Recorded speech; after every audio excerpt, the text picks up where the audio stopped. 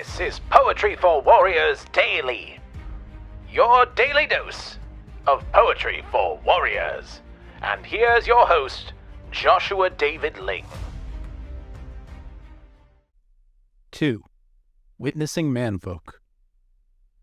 When Serena turned 16, she swam as fast as she could, up to the surface to see the manfolk, that they might be understood.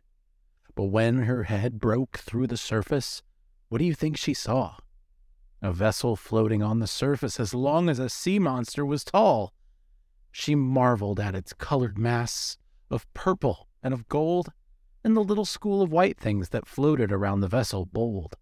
They shrieked and called discordant songs as they scavenged for a meal. Serena then thought to herself, "How can this all be real?" She swam a fair bit closer, keeping out of sight.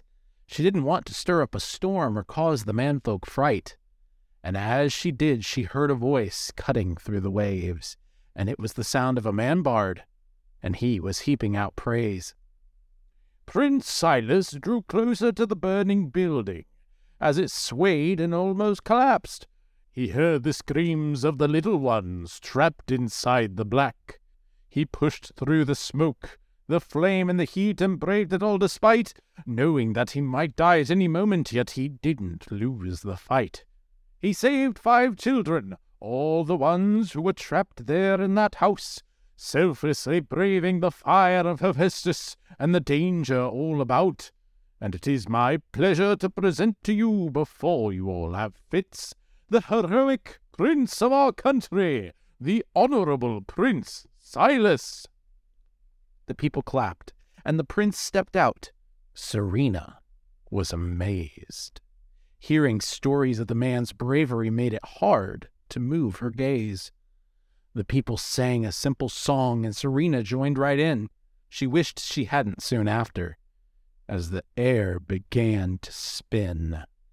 Waterspouts, whirlpools, maelstroms, rain, and more. Lightning raged, thunder roared, and the manfolk were shook to the core. They all scrambled fast to steady their ship before they were overcome. But Prince Silas was swept from the deck, and Serena's tail went numb. She dove below the ship straight to the prince's floating form, and she held him just above the water in the ever-increasing storm. Her tail screamed in pain and effort as she pushed with the extra weight. But she had to save this one who'd saved lives. No mind the pain that was great. She dragged and dragged with all her might until she reached dry land. Her skin and scales cried out on contact with the still hot sand. She beached herself for a moment and stared down at his face. His eyes began to flutter open, and she left without a trace. She swam back down to the sea below, wishing she could stay above. She wondered at the feeling she felt. Could this all be? This has been Poetry for Warriors Daily. For more, visit joshuadavidling.com.